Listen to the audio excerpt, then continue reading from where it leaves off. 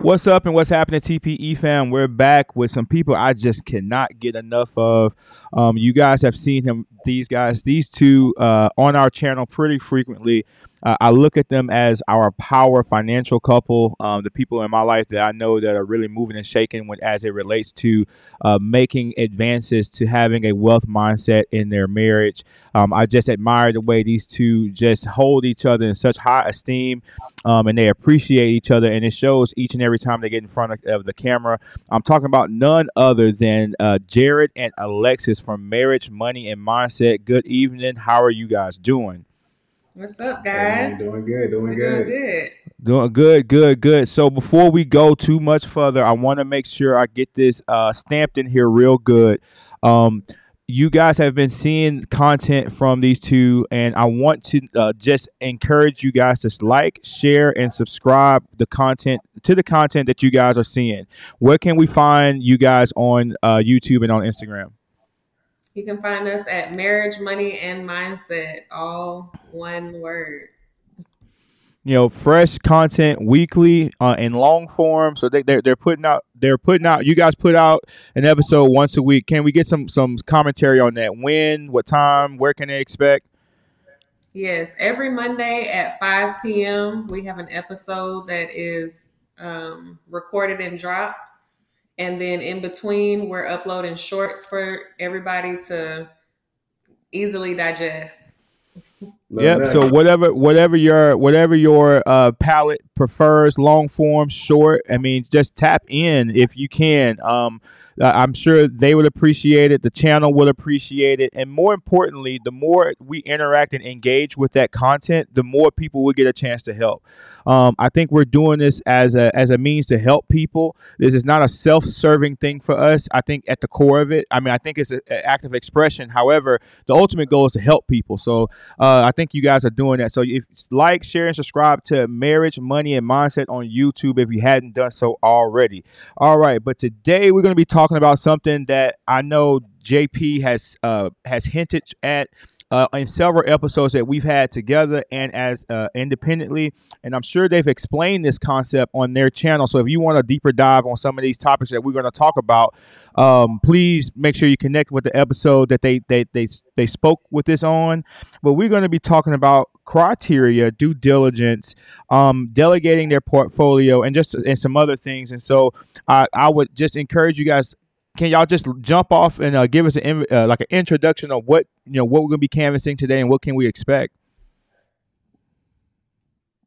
Okay, so today we are going to hit it off with real estate investing. So I know last time we talked about the stock market, investing in the stock market. Today we wanted to touch on real estate investing. So it's just another vehicle of investing. Okay, so all right, so let's talk about real estate investing. And so, as if you guys have been following this story, you guys have got to have at least came to the conclusion that these two are involved in what they're talking about. So I think they're well versed in this level of business and this level of financial management and financial growth. So let's talk about where do we begin in real estate investing. Yeah, so for anybody who is interested in wanting to invest in real estate and use that as a vehicle, you definitely first need to start with criteria, right? Understand exactly what it is you want to invest in, as far as what type of real estate investing you're attempting to do. There's residential, there's commercial, you know, um, there's capital gains, there's cash flow, multifamily. So it's so many avenues that you can select, and there's no right or wrong way of doing it. It's just for every individual is unique. You decide on what type of real estate you want to invest in. And when we say invest in real estate, not necessarily where you stay. It can be a quote unquote investment. But if we're talking about, generating revenue and income from that asset, that's completely different from where you live, because you pay for where you live, right? An asset that pays you is, what we invest in. Money flowing in, Right. not going out. Yeah. So you definitely want to know your criteria, guys. Like for us, okay, um, single families, it's where we started. We have some multifamilies. And, when we started our journey, we sat down and decided, hey, what type of real estate do we want? As far as like, the demographics, what neighborhoods, bathroom ratio, garage, things of that nature. The type of Right. foundation, if we want to Yeah. be close by amenities or like highways, Right. certain school districts, that's all a part of your criteria. Right. And that's just the structure of it. As far as another thing to take in consideration is what state are you in? What city are you in? Are you want to invest in the state and city you live in? Is it a landlord friendly state or city you live in? Are there Things to, state taxes? yeah, state taxes, that's something to think about. Because at the end of the day, you want a cash flow. Mm-hmm. It's no, if you're going to do rental real estate, you have to cash flow. You don't want to break even. You don't want to supplement it. You want a positive cash flow. So positive cash flow is, that bottom line. It's a positive income, not a negative income, right? So I mean, it's so many, ways like that you can go in this particular vehicle. So, um, yeah, guys, just know what your criteria is. Then, that's just a few ideas that you can kind of start with, in my opinion. So I guess just to add, I guess a question for me: are you guys' criteria list, is that absolute, or is there a percentage that you of that list that you want to try to attempt to hit? Yeah, I mean, we'll compromise. Let's see. I know very seldomly, like if it just really depends. Like I know on one particular unit, it didn't meet our bathroom criteria, but um, Like we yeah. typically look for 3 bed, 2 bath, 2 car garage, like you mentioned Hmm. before. So a couple of our properties aren't 2 full baths, but it's like the 2 sinks, like the Jack and Jill. So Right. we got the 2 sinks in 2 separate areas, but it's 1 tub and toilet. Yeah. But to Okay. answer your question, for the most, I mean, yeah, it definitely has to meet at least, I would say, 90 to 95% of what it is we're looking for Right. in a particular property. If it's one bathroom and that's it, nah, I'm going to pass, because that just, I mean, again, there's a market for that, but your tenant pool is a lot smaller. So, your turnover, getting it turned back over potentially may take that much longer because, most people probably Need would more than prefer one. Hmm. at least two baths or at 1.5 at minimum. Right. So yeah. So, what would you? How would you advise someone who? And I say advise. I'm sorry. Let me rephrase that. How would you, I guess, steer someone in the direction that's trying to start off? Like, what would be some preliminary criteria? I would imagine you guys' criteria has like matured over like the years, but what is a basic criteria for someone who's looking to get into real estate investing? Well, first of all, you definitely want to be educated to a certain degree. You have to have some wisdom going into this. I know for me, it took me a while. I was reading books and watching content online just to get a understanding of exactly what type of real estate investing I was wanting to endeavor into. So you definitely need some education or a mentor, and then of course you're going to need some capital. You know, that's definitely now where you get your capital from. That's a whole nother conversation, right? I started with none of my own income. So if you want to talk about that, we can. But yeah, there's, I mean, at the end of the day, you want to have some capital. Um, and you also need, Access I'll tell you something capital. that you need. It's not tangible. It's courage. You need some courage. That's something that, you can have all the things you could have. I know people that have the education, they have the capital, they have the credit score, they have the LLC, but they lack the courage when it's time to sign that dotted line. So yeah, that's some of the things. Some of the, that's something that we never really. I don't think we touched on. We talked on like the fundamentals of it. Right. That's what we got going on back here behind us too. But the intelligence and the things you can't see. That courage. Something you definitely need. So can you elaborate a little bit on that? Like how did when you going into your first deal, where did you draw that courage from? What was the what steered you into a place to where say, I'm ready to leap out there? What was that? What was that for you? Man, it's just thinking like where, because the deal is, I feel like it just fell in my lap too. I didn't wake up that morning knowing I was going to find a real estate deal. I mean, I was always in the market looking at the time, but it just kind of fell into my lap that day when I was actually at work. um but for me, you know I guess my education, what I knew, and there were some things I didn't know going into it, as far as like the actual process. I got with an agent, like learning exactly like, the The earnest steps. deposit, the option, the contract, the due diligence. It was a lot of that. I was kind of the unknown, but doing it once gave me that much more confidence for the next round. And then, of course, after doing it a few times, it's like second nature now. Well, But yeah, that's what I was going to hit on. yeah, Um, as far as having or getting analysis paralysis, like doing all this research hmm and you're just learning and learning. And something that a lot of people say is, I'm going to do it whenever I learn all about it. But really, the action has learning within it.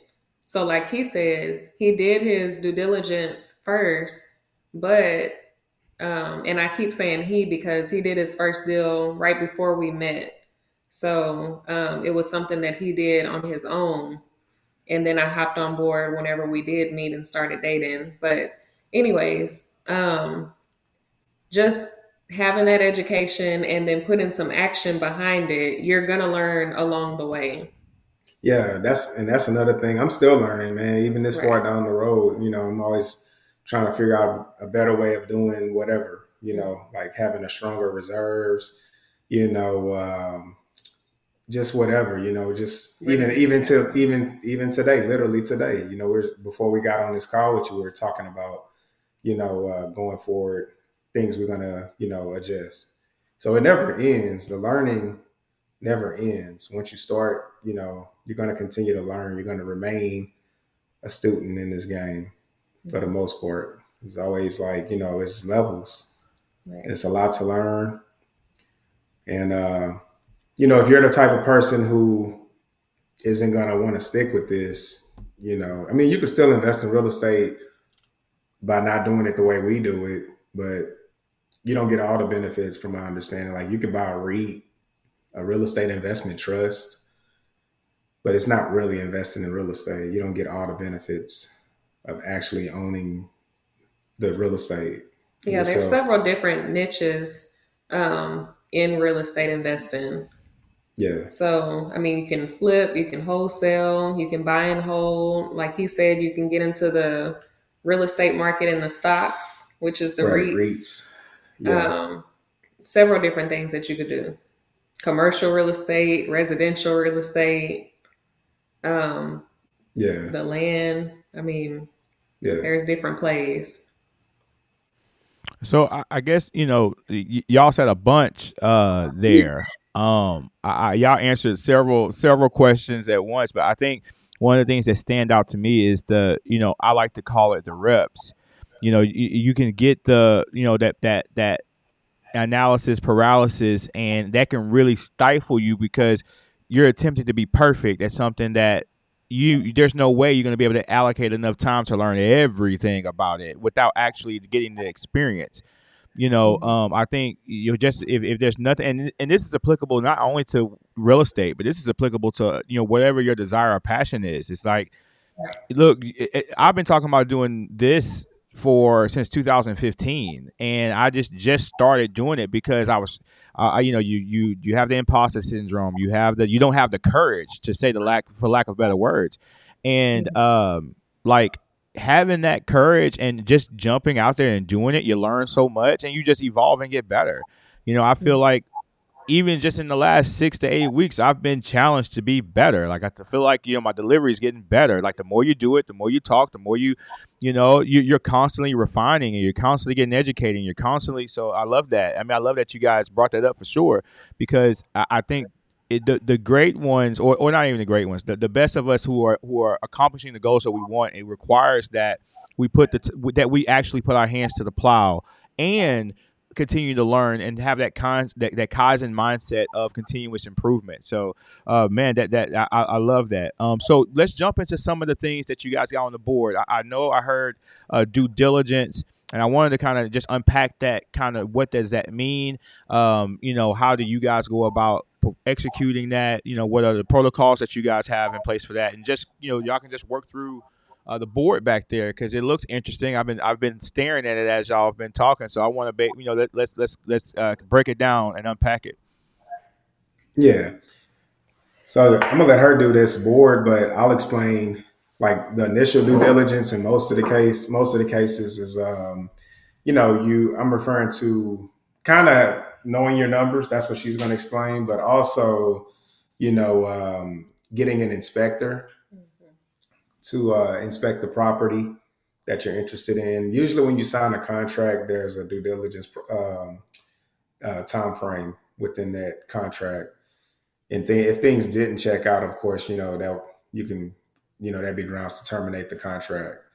But yeah, that's kind of like in the beginning stages of, your due diligence is getting it inspected. It's going to cost, it depends on your square footage.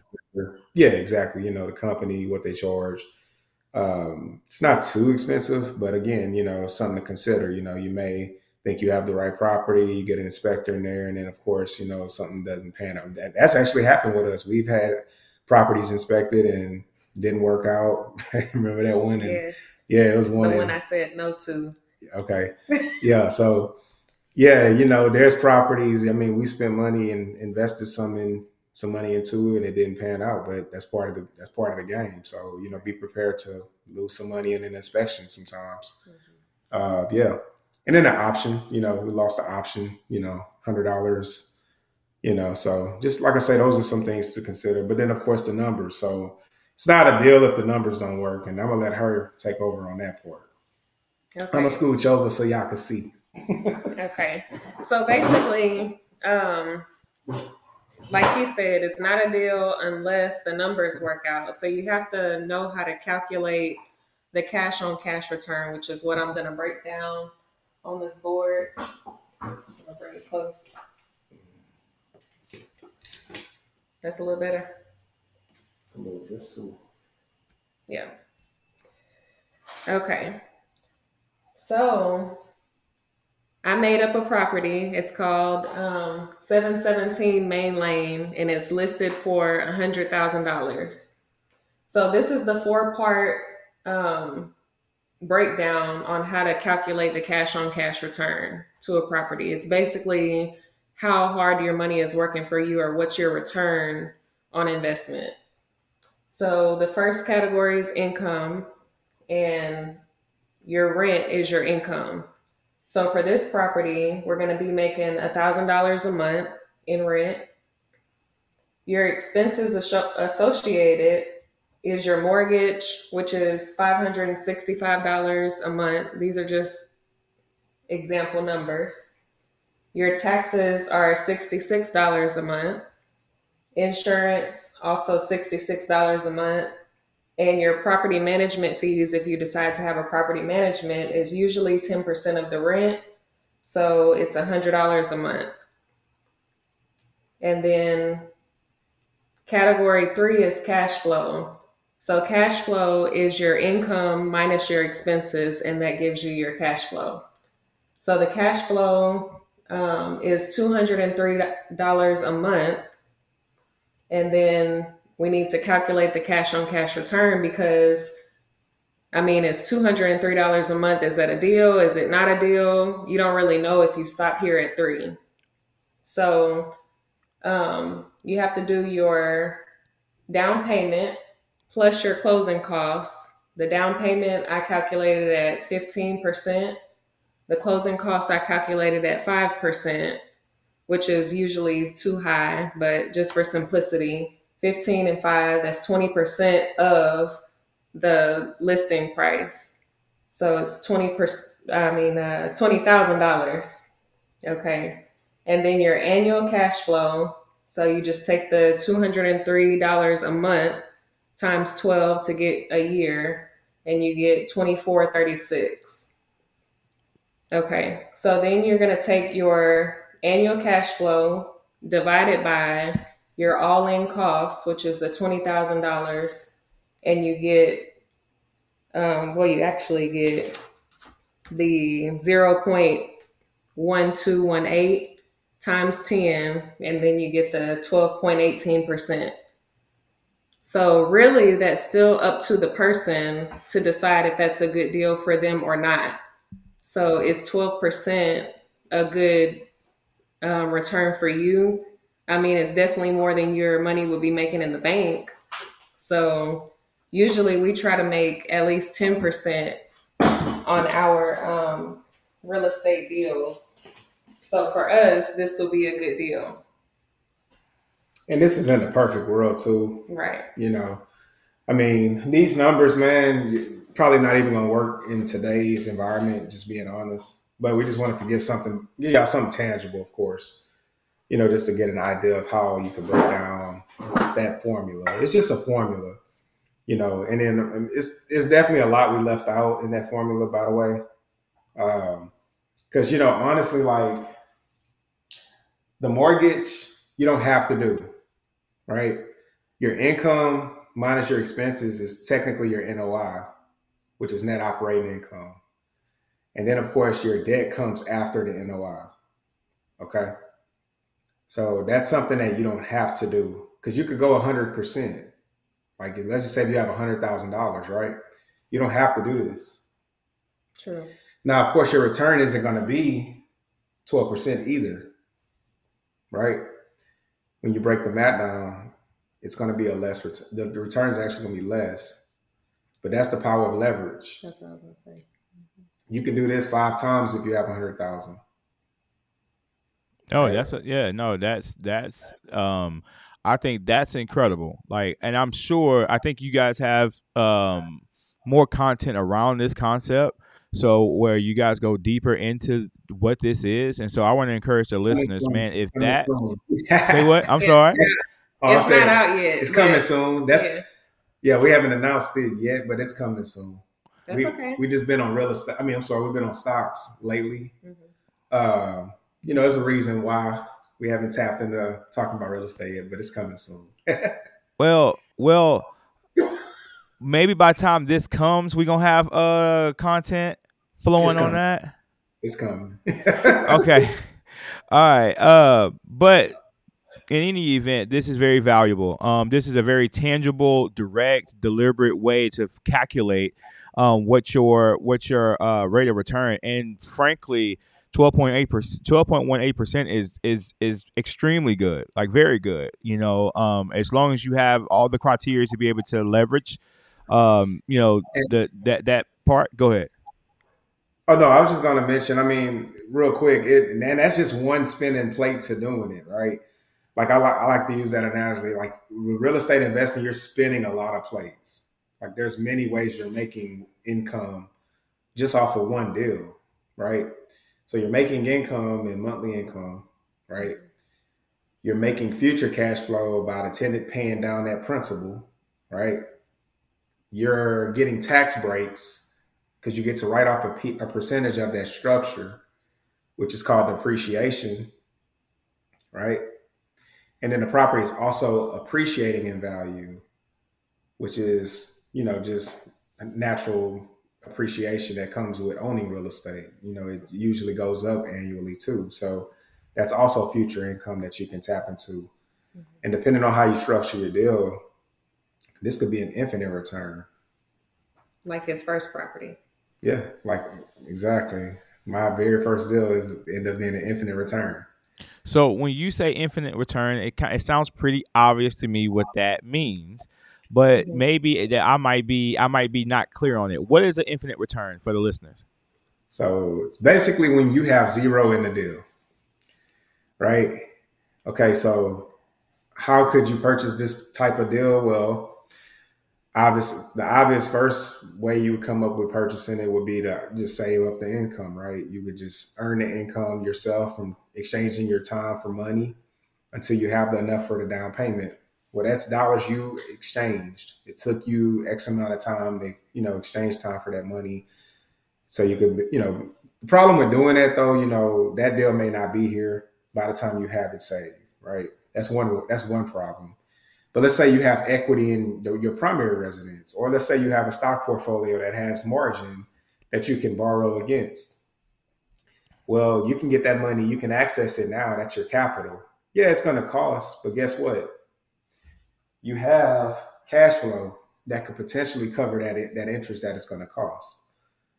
So if your down payment is coming from a source where you borrowed the money, of course we're talking about, like we mentioned before, it has to be on sale. The money has to be affordable, right? So your down payment can actually be a form of debt as well. And by doing that, you now have an infinite return. You have no money in the deal. It's 100% financed. Mhm. Yep. Okay, So that's pretty fly. I mean, and yeah, no, that's. I mean, that don't sound like that happens too often, or can you, or do you? They don't. back to education. Yeah. Back to education. Yeah.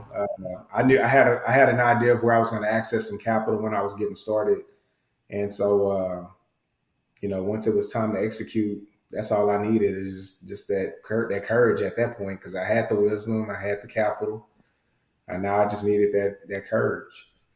Wow. So but yeah, Okay. yeah. I mean, we're going to talk more about it on our channel, of course, but just to give you guys an example of, an infinite return, that would be an infinite return where you don't have any money in the deal, and the project or the deal just pays you. Basically, it's called an infinite return where you have no money in the deal. Mhm. So if you hadn't already, and or hadn't considered this already, please make sure after you get done listening to this, go over to Marriage, Money, and Mindset and subscribe. Because if you're interested in any of the things that you're hearing so far, this is just what it sounds like, just like the tip of the iceberg. They're going to really unpack this concept. I might have been asking too many questions, but they're really going to unpack this concept on their channel in detail. So I encourage you to go over there and do that. Okay, last thing I got on our list today is when we're talking about delegating you guys' portfolio. You know, just speak to, what does it mean to delegate your portfolio? What portfolio are you talking about? Just for the listeners out there that don't have any context, break it down for us. Okay, so delegating for us is important because we don't have certain tasks that we want to execute on ourselves. It's a Um, job. yeah, it can be looked at as a job, right? We got into wanting to invest in real estate to literally be investors, not be a quote unquote landlord, which is the term that, most people that actually go and knock on the door to collect their rents are called, landlords, people that are actively doing the job of a property manager. So that's one form of delegation that we utilize as a property manager here in town. And it's still a job that you still have to do because you do have to manage the manager, right? I've been doing a lot of that lately with our management company, simply because we have some turnovers going on. Usually, I don't talk to them this much, but just keeping them in line, keeping them in check, making sure they're doing the job that I pay them to do. That can be, something you got to manage, but versus me actually getting the crew together, hiring the crew, giving them access to the unit, it's still a job. I mean, you delegate as much as you can. You could even have your lender if you're going to finance your property, you could delegate your taxes and insurance to them too. If you choose to do that, like a commercial loan, you can actually request to not have your escrow, or you can have it escrowed. It's completely up to that investor. Some lenders, by the way, I know the lender we utilize for a couple of our properties, we don't escrow, and that's a personal preference of ours. But yeah, those are a couple forms of delegation. It's just an option that you have. If you're the type of individual, you got a DIY. You got to do it yourself. You want to cut the grass. You want to knock on the door. You want to scrub the toilets. Hey, have at it. Yeah. Have at it. We got into it to be passive income. So yeah, as much as possible. Yeah, much passive that we can get. That's what we choose to do because we value our time more than anything. And it's going to cost, guys. Look, hey man, if you don't like how much you're spending to delegate, then just go get you a couple more of those.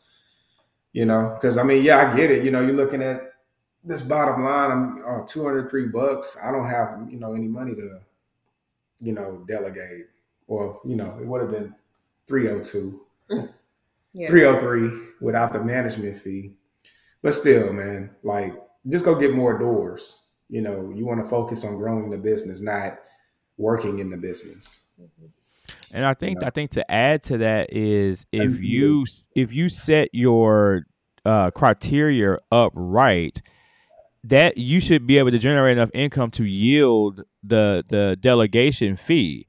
I think if you're going there without the proper criteria to give the proper yield. Go ahead. I'm sorry. Well, I was just going to mention. So, at the very least, guys, what you should consider doing if you're going to do it all yourself, still calculate that property management fee. That way, you have it figured in there just in case you decide I don't want to do this anymore myself. I want to delegate. Because it's better to know what that number still looks like versus not knowing what the number looks like without it. Because you may consider later on down your journey, okay, now I want to delegate, right? That's all I was going to mention. So you still want to factor it with or without property management, and usually property management, is on average 10% of your gross income. You can negotiate it if you got a management company. Like, I know I recently negotiated ours down a couple points. So, but on average, it's 10% of your gross income. So just factor it in. It wouldn't hurt. That would be my advice. So. No, for sure. That makes sense. Especially at scale, just to have a team to be able to scale up. If you're so hands-on, there's only so much you can do. It becomes a full-time gig at that point. Once you get to a few doors, I would imagine. So, man, no, I appreciate you guys' time and wisdom tonight. Every time and look, I wanted to say this on the beginning. You're going to have to listen back through this and next time take some notes, TPE fam, because there were so many gems dropped. You guys explained a bunch of concepts on here that I think we're not even thinking about as a group at large. And so I appreciate you guys always being transparent. I appreciate you guys being thorough. I think, to say the least. I think that I think that you guys are about the things that you talk about. I appreciate the fact that you guys are actually doing the work. Hey, listeners, again, I'm going to say this. I'm going to kick it to them this time. Where can they follow you? Where can they catch up with you guys? You guys can follow us at Marriage, Money, and Mindset on Instagram and on YouTube. Make sure to subscribe. Every Monday, 5 p.m. Central Time, catch us on the video. That's what's up, man. And hey, TPE family, if nothing else, just subscribe to the channel, man. We appreciate support. I want to support these guys. These guys have been incredible during their time with TPE. I appreciate them pouring into you guys as much as they have. And until next time, people, peace. Peace.